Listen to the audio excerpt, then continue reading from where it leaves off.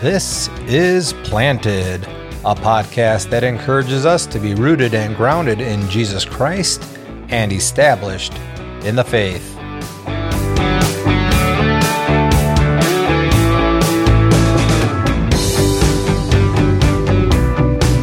Today, Pastor Matt Grimm leads us through the big theme of Paul's letter to Philemon. How is the body of Christ to receive redeemed sinners back into the fellowship?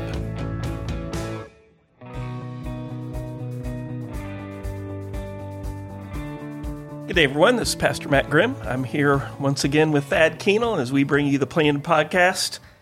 How are you doing today, Thad? I'm doing good. It's another day, and it's always a pleasure to just be here with you. I consider you a close friend. I get to razz you and then answer all your questions wrong.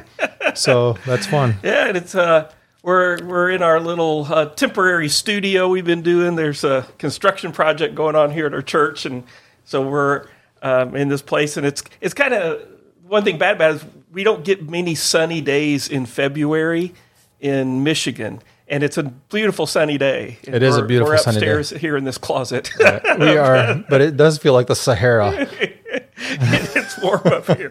So, but it's good to be here with you, and it's good to get in the Word of God together and to ask questions. And just as we say, we want to be planted in the Scriptures, let God do His work to root us and ground us in the gospel of Jesus Christ, which I think in our passage today is going to be pretty easy to do.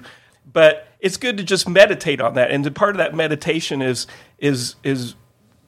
digging in and asking questions and letting it soak in. And there's just great having a partner to do that with, right? Yeah, that's fun. Yeah. Yep. So we. Last time we introduced Philemon, and we read through the whole letter, and we kind of introduced it and got into this relationship that Paul has with both Philemon and Onesimus. And so just a little review, Onesimus is a runaway slave, a bondservant of Philemon's. Philemon is a member of the church of Colossae. He hosts either the church or part of the church. I don't know if there's multiple house churches in Colossae, but one of them, or the one, he hosts at his own house. And so we know that he's probably a man of means. He can host this at his house. He has a slave or multiple. We don't know. And again, slaves back then, don't think North American, African slave trade, kind of slave necessarily. This could be something Onesimus willingly entered into, to pay off a debt or to have Philemon provide him with something. Right. He could have been sold to him because he was indebted to someone else. We don't know any of those details, but we just know that he has been separated, and most people would believe that this was, kind of a runaway situation, but they're separated from one another. He ends up with Paul, whether that is in Ephesus, which is just about 100 miles away, or Rome, which would be much further away. We don't know. Most people probably think it's Rome. If it was just Ephesus, people might. He'd be a lot harder to hide from Philemon if that was the case. Mm-hmm. But if it is Rome, then this is probably written sometime in the 60s A.D. If it was Ephesus, it could be more like the late 50s, mid to late 50s. It's kind of interesting, you're talking about it being written maybe in the 60s, and we talked about the peace and love factor. Some things never change. Right.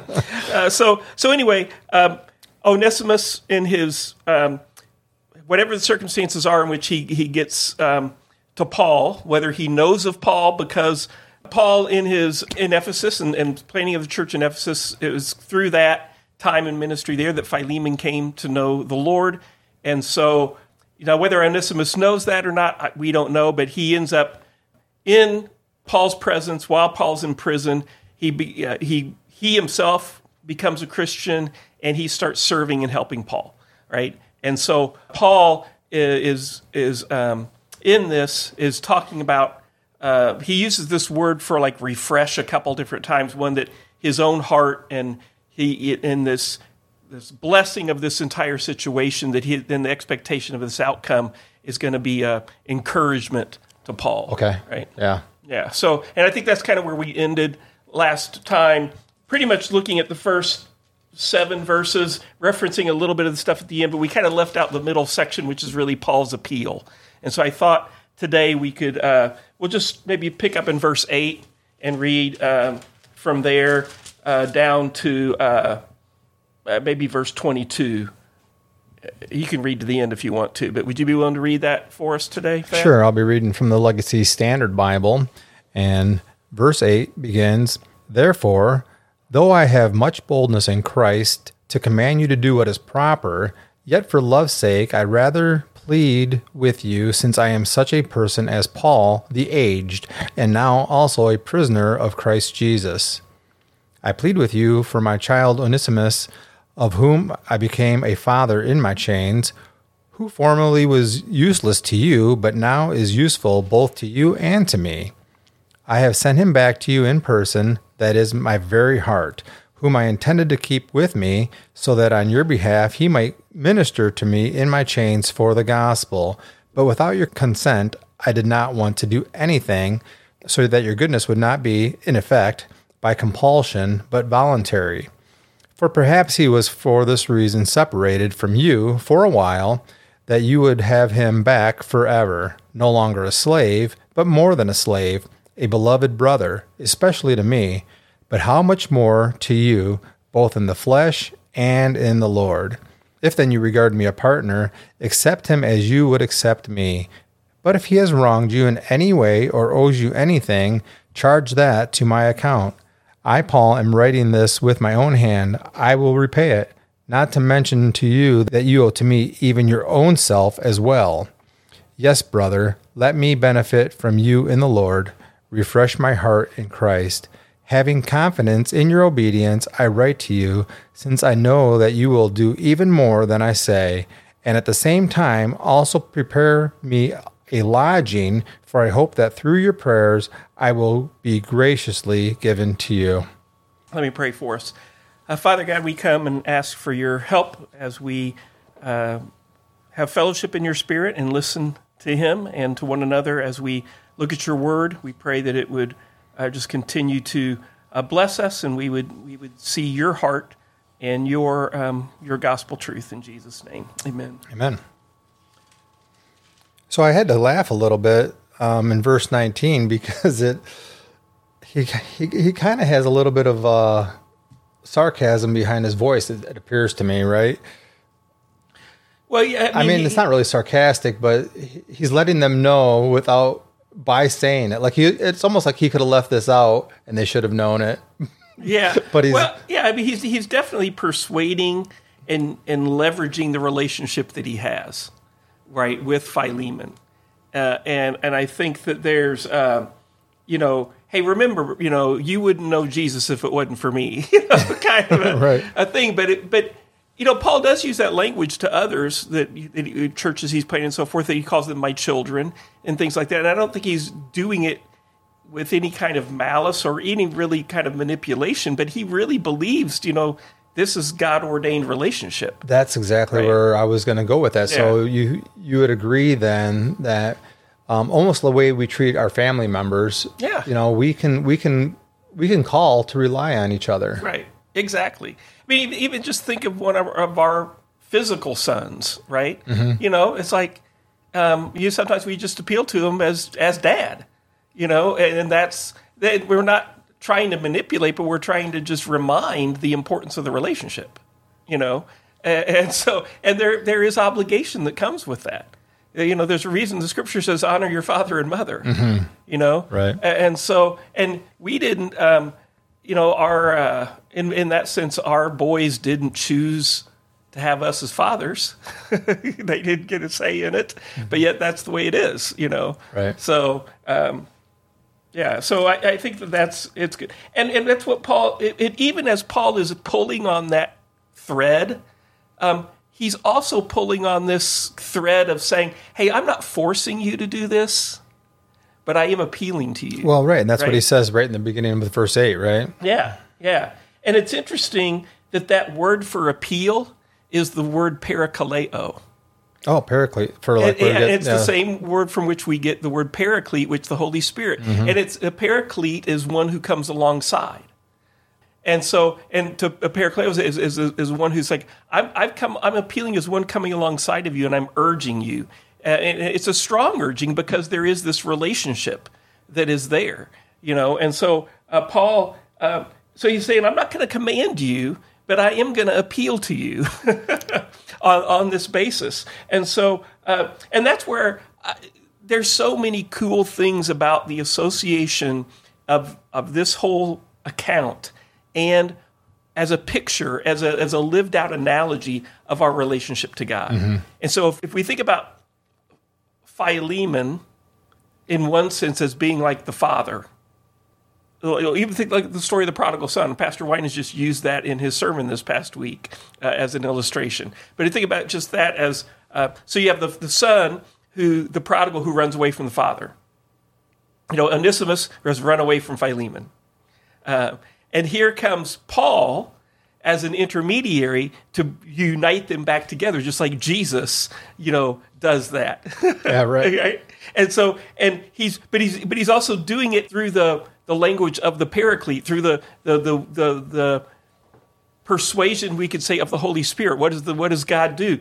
The Spirit draws us, right? The Spirit comes in and persuades us. He comes alongside of us. He actually comes in and dwells us and helps enable our choice, right? And so this is what Paul's doing. He's not saying, I'm going to command you, but I'm coming here and I'm enabling this choice that you need to make, right? And he uses this word parakaleo to do so, which is, I think, what the Holy Spirit does with us. The God sends the Spirit into our heart and says, okay, now, Thad, you're going to make a decision here, right? I mean, you couldn't make it without the Paraclete. You couldn't make it without the Holy Spirit, but I'm going to regenerate you and enable you to make it, and now you're going to choose the way of salvation. Right. And I think that we could even be more emphatic according to the doctrines of what you're speaking of, and the doctrines of grace, and what the Holy Spirit accomplishes when you say draws, that it's effective. Yeah. So it never fails. Right. So through that, he comes alongside, but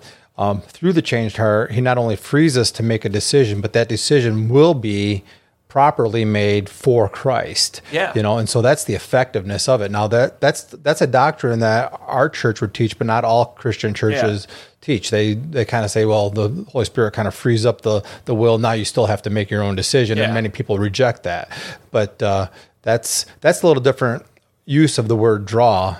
When we say that the Holy Spirit it draws us to himself, that word for drawing is actually a word that means to drag, and so I think that's an important aspect of, just while we're on the topic anyways, to talk about the doctrine of what the Holy Spirit actually accomplishes. Yeah, well, and it's interesting that this word parakaleo, it's in one definition, it could be to ask to come and be present where the speaker is, to call to one side, as I mentioned. It can be to invite someone, but it can also be to urge strongly, to appeal, to exhort, encourage. And then if you keep going, it says to make a strong request, implore, entreat. And then it says in the fourth one is to instill someone with courage or cheer, comfort, courage, to cheer up. But I think this sense here is this imploring, this entreating. Yeah, absolutely. And I wanted to correct myself to a degree that you were speaking of paraclete, but then you brought up the word draw. But I do think, but what I'm saying is related to what you're saying. Yeah. Is that when we are entreated in this way by the Holy Spirit to come to faith, it is irresistible. That's the point of the doctrines of grace. If we go back to like tulip and so forth, and we have a whole season on that you can go listen to. But the point is, you can speak of it in that manner because it is an urging, it is a doing that. But because it is God doing it, we know it's going to be effective, right? Yeah. And it's interesting here by the end of this, Paul in verse 21 says, "Confident of your obedience." Right? That there's that confidence that I think is again illustrative of what you're talking about. Sure. Right? Yeah. That our confidence is in the Lord, and I think that's what Paul is doing. His confidence is that the Lord's going to do this because he knows he knows Philemon's heart because he knows it's been changed by the Lord. He knows they're partners in the gospel, that they share, and he knows what God's done in his life. And so our confidence in the effectiveness of the work of the Spirit is because it's on God. It's not, did I make a real choice? I did, but my confidence isn't in my choice. My confidence is in God's changed me. Right, exactly. So we have confidence, and Paul would have confidence in Onesimus' changed heart as much as a man can have confidence in the profession of Onesimus' faith. Yeah, and Philemon's as well, right? Right. Yeah, and so that's the case. So as we get to that, that appeal is very important in all of this. And so Paul is, in his persuasion, is pulling on that relational thread, but he's also pulling on this appeal, being confident that God is doing this. So Paul doesn't have to act heavy-handed in this. I mean, he's persuading in a very strong way, and he is leveraging this relationship, but he's not doing it as he's not lording it over him. He's doing it as a shepherd, right, would do, in persuading, and he's persuading with the gospel. Mm-hmm. He's not persuading on any other means. His means of leverage, of persuasion, is the gospel itself. And so here's another way that he does this. He says in verse 12, I'm sending him back to you, sending my very heart. The word there for heart isn't cardia, which is often, the organ of the heart, but it's another word that has to do with just kind of almost like sometimes can be used as your whole internal organs. And so he's just this strong, inside connection that he's made with Onesimus. And so knowing that he's changed, appealing, ensuring, Philemon that Onesimus is just like you, brother, in the sense that what you were like before, and now after, Onesimus is that. He's my very heart. And I would love to just keep him with me that he might serve me on your behalf during my prison of the gospel, but I preferred to do nothing without your consent. I'm sorry. So he's not commanding, but he's appealing, and he's wanting. If Onesimus is sent back to him, which he's confident he will be, is that this is not by Paul's choice, but it's by Philemon's, and so that whole thing. But here's where the gospel comes in. Again, it's all he's in prison for the gospel. He's been serving, but he says that. I skipped the verse I was wanting to look at. It's verse 11. He says, formerly he was useless to you, but now he indeed is useful to you and to me. And so, one, that's a play on Onesimus's name, which means useful. That's right from last week, yeah. And so, but what's he doing is he's, that verse 11 is a picture of the story of humanity. Mm-hmm. Okay, so Onesimus was in the household of Philemon as a servant, okay? If we think about humanity in the Garden of Eden, put there by God as image bearers, but also as servants. They were to work and keep the garden. Right. They were there to represent God, to be there in his household, and they were designed to be useful. To be useful and take dominion. Yeah. And then what happened? Fall. They rebelled. They ran away, in essence, right? They turned away from trusting God in his command. They were disobedient to the command, and they ate from the tree, seeking their own wisdom, going their own way, and did not eat from the tree of life. And as a result, they're exiled, okay? But they exiled themselves before God ever exiled them with their heart, right? They ran away in that sense. And so they became then, they were no longer useful in that setting. And that's the way, and if we look at all of our lives, that's who we are. That's the story of humanity. And what does Adam and Eve do after they realize, that they were naked? They try to cover themselves with the leaves, right? And God says, that's useless. Yeah. What's it going to take? It's going to take the shedding of blood. Yeah. So he covers them with animal skins. Yeah. And so when we see Onesimus, run away, he's probably seeking life somewhere else. He's running away from his debt. He's trying to, but he comes to Paul, and Paul preaches the gospel to him, and says, and with that and because of that, you need to return. And so he's come back, and he's now made useful again. And that for us, we go from God's intent that we be useful to becoming useless to now being useful again. And so that Onesimus is a type of every human in this sense. And so Paul is appealing with that. And I think it's just a interesting thing, like, why have this little letter here? Well, I think, again, it's just a great analogy to all of humanity. And it relates to a little bit, for me, of our last series when we were talking about Israel. Okay, so our last season on Israel, we could say this very same thing about Israel. God took Israel for himself, and what happened? They turned to other gods, right? And then they got exiled. They became scattered among the nations. Right. And they leave. And now we wonder, God, and Paul's actually pulling on this thread to some degree in Romans 9-11. Is God's word ineffective? It was his plan, did his plan for Israel fail?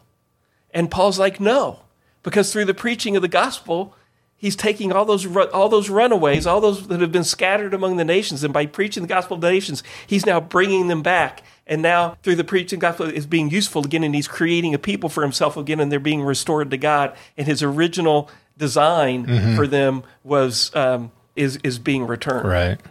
And so that's the story of the Bible, and we see this right here in this interesting relationship between Philemon and Onesimus. And so it's got me thinking of all those times in Scripture. A classic example where it's actually worded this way is Joseph himself, who is, what his brothers intended for bad, God intended for good. Right. That's Genesis 50, isn't it? Yeah. I think. Yeah. 49 or 50. Right. 50. And so when we think about that, we come down here and look at verse 15, which a lot of scholars would say verse 15 in a lot of ways is the key to the whole letter, is he says, "For this is perhaps why he was parted for you for a while, that you might have him back forever." Mm-hmm. Right. Now, a little bit ago, you said, in a sense, this pattern of Onesimus is like the pattern for every person, right? Yeah. But would you qualify that at all to say that it's only in regard to those who are redeemed? Because they're talking about useless and useful, and if you talk about in terms of the kingdom of God, I mean, obviously, all people are made useless through their sin. Yeah. In that aspect, right? That's where we decide that we are going to be able to make our own decisions for our own good, like Adam and Eve did in the garden, right? They're autonomous, right? And then realize that through that fall, it only brings death upon us, right? And so, in the same manner, maybe in a different sense, with Onesimus, he was useless because he wasn't functioning properly within the body. We're not sure of his. Well, I guess we are maybe confirmed that he was spiritually unsaved at that point, because Paul claims. It seems to me that it was during Paul's imprisonment that he became his child. That he had this change of life. Right. Yeah. Right. Okay. Yeah. So I think I would say the best picture of that all is obviously for the redeemed, those who do return to God. Now, what about those who don't return to the Lord? I don't know. There's something, I think God has a purpose in all that. I don't completely understand it. In one sense, I don't know that I would use the term useful, because the way, but I mean, God has a purpose for that. And so I trust that, there's no human life that is not important to God. We are all made in his image. And so there's, even though not all are saved, not every single person is redeemed, each person made in the image of God is important to him. And the manner in which, and I wrestle with this, I don't know that I think you and I will probably even have a little even different view of what that eternal, punishment might look like. but I don't. I think that there's something in terms of all eternity. I trust in God's goodness and His justice, and that whatever comes to pass for each person, it is God's will is being fulfilled, and it's serving its purpose. Right? Yeah. And I think that's in that sense, it's true of every person. So even for the one who doesn't return, God is somehow, I think, I don't know if speaking's the right word, or God has communicated and will, even for us who will be with Him in eternity and not have to suffer the consequences of those things.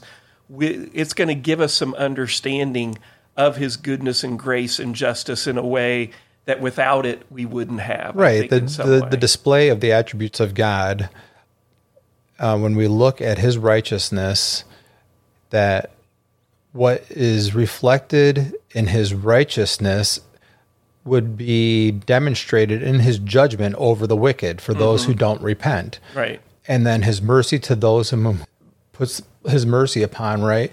And so when we looked at maybe a little bit back at Romans 9 in an episode or two ago, we see how this is demonstrated even in Pharaoh, that he's able to demonstrate through Pharaoh's own hard heart the glory of God in his righteousness. So it's good. Yeah. This is why all things can be considered good, even though God doesn't take pleasure in the death of the wicked. No. That's scriptural. But in the same manner, the demonstration of His righteousness is a good thing. Right. I bring it up more for the sense that because I think some people just believe God's going to forgive.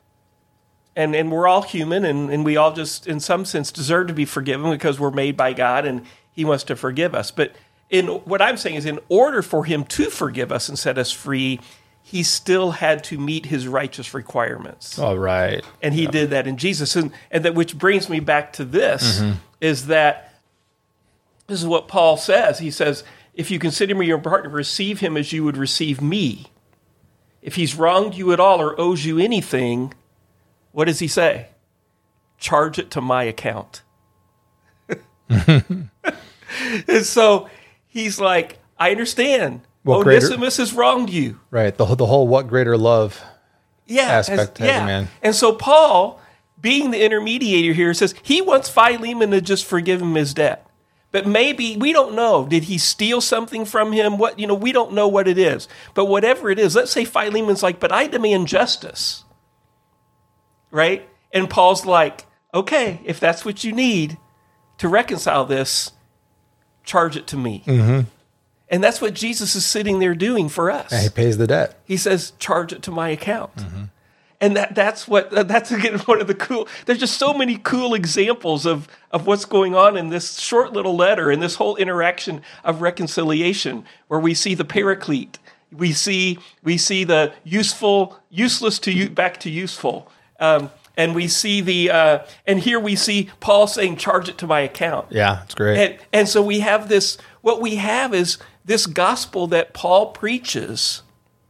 He's living out in a real life relational example of reconciliation. And all this reconciliation that's happening between humans, Paul's appealing to it only on the basis of the reconciliation of the gospel. And so Paul's practicing what he's preaching, even to the point where he says, if I need to pay for it myself, I'll do it.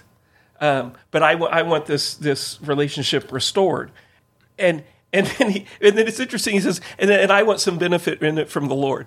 Yeah. And so remember back in Romans 11, I think it was, where Paul's saying, if it was even possible, I would give up my secure position for the sake of my brethren. Right. And he knows it's not possible because that's only possible through Jesus Christ. But that was the heart, and and it's our heart too. I mean, as believers within the family, and within even our close family members of those who aren't yet redeemed, our heart's intention is, if it were possible, you could just say, I don't want my child to be sick on that bed. I'd rather be in his place sick on that bed. Right. Yeah, and I think we see that is often the role that God's priest takes. We see Moses do this in the golden calf incident. Moses, when God comes down and he's like, Paul's like, Moses appeals a little, let me, for my sake, and I'll give up my life for them. I was just reading in Amos, and God's pronouncing his judgment, and Amos is standing there on behalf of the people. Relent, God, who is Jacob? Who's this? Jacob's but a small house. Don't do this to him, And so there's the people. I bring that up because the people who have been touched by the heart of God, and their own heart's been changed, you start to see that flow out of them as well. And we see that with Paul, and he's confident that Philemon will understand because Philemon knows Christ and will do this. And so I just think it's a beautiful picture of the gospel. Is this short little letter? It's a beautiful expression of how we apply this in our lives when we need to reconcile with others. It's not easy to do that, especially when we're the person who's in the right and we're the one who's been wronged. But we always reflect back and say, how did God treat me? And so we think about the parable of the debtor, with the guy who he has the huge debt forgiven, and then he goes back home, and then there's the guy that owes him a little bit of money, and he doesn't forgive him back, right? And so, it's also interesting in verse 7 here. It reflects, Paul, of course, is demonstrating that same love that Christ does, but in 7, he's actually allowing that to reflect on Philemon here. I have much joy and comfort in your love, right? Because of the hearts of the saints have been refreshed through you. So through my encouragement to you, Philemon, now you're to demonstrate that same thing. Right. And we see that within the body, right? When we say, man, I would not have behaved that way. I would have probably ripped that guy apart. And that guy just demonstrated, the love and mercy of Christ right there. And that's encouraging to me. That's the refreshment that you're talking about. It is. And that's where how do we preach the gospel in word and in deed? And I think a lot of people are sometimes like, well, I'm not a preacher. I have trouble, when do I have the opportunity to talk about Jesus? It just doesn't naturally come in conversation. Well, if we live the gospel before others, it will come up. They'll wonder, how could you do that? How could you forgive that person that wronged you? How could you help that person who's going through? I couldn't do that. Well, it's because of Christ, right? And so that's one. This is a great story to know and to be able to tell, because it has so many opportunities to lead to gospel conversations. But it also, I think, for us, it is, when Paul appeals in other letters, he says, "Follow me as I follow Christ." We see. How do we know Paul did that? Well, Philemon's an example, right, of that. This little letter here. So I just love the some of the really what I would just say blatant correspondences. And also what you talked about was, I think, the extra biblical writing about the possibility that Onesimus is actually leading the church over in this other territory later on. Remember you mentioned or Philemon is. Oh, Philemon. Yeah. Oh, it's Philemon? Yeah, the letter's to Philemon. Onesimus is the slave. Yeah, no, I understand, but I thought you mentioned last week that Onesimus, in somewhere, his name is used. Oh, yeah. So there is that theory that later on, potentially years later, the bishop of Ephesus is a guy named Onesimus. Right. So just if it happens to be him, it could be. Anybody that happened to know this hooligan back in this time was like, oh yeah, this is totally because I think it's Ignatius who's writing, and it would be probably about they say probably the letter I think is dated like AD 110. Right, so if you consider, let's say this is written in 62, just 50 years later. 50 years later, and this was the same. He could easily be in his 20s, and so if he could be 70 years old, living in, it'd be. And it's also interesting to think about that. It's in not too many years later. The Council of Nicaea. I'm trying to remember the date. Is it like is it 200 something? Basically they start determining the canon. They start determining which books are in or not in the Bible, and it's like there would be because there were so many other books influxing in that people wanted to receive that were Gnostic works that they were like, no, this is the received. So it'd be interesting if they're saying, well, should Philemon be in or not? And they're like, well, don't you remember Onesimus? That would be really cool if that was the case. We don't know. We don't know if that is the case, but it is. It's entirely possible. Right. And so yeah. So I encourage you, to read through this letter and look about it. And if you are, if any of you listen to us ever, maybe you're a Bible study leader, maybe you lead a small group, maybe you have opportunities to teach sometimes, maybe even teach children. Philemon's a great story to know because it's a great illustration. If you're teaching something about the doctrines of grace, or you're talking about reconciliation, how God reconciles us, you're talking about what a life enslaved to sin is like, and then being set free to God. Use this as an example. It's a great illustration to pull out and say, here's an example. And I think it's a wonderful way to proclaim the gospel is through the relationship of Philemon, Onesimus, and Paul. So, hope you've enjoyed it. And I think we'll, as we look forward, I think next time, when we have a chance to sit down and do our podcast together, I think we'll look at 2nd and 3rd John. Excellent. That sounds good. All right. Thanks for leading us. Yep.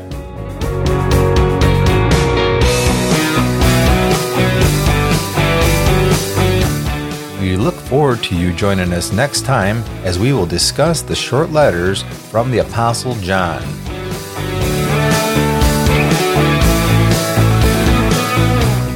Planet is a Cornerstone EPC production, connecting to God, one another, and the world through the love of Jesus. More information can be found at cornerstonebrighton.com.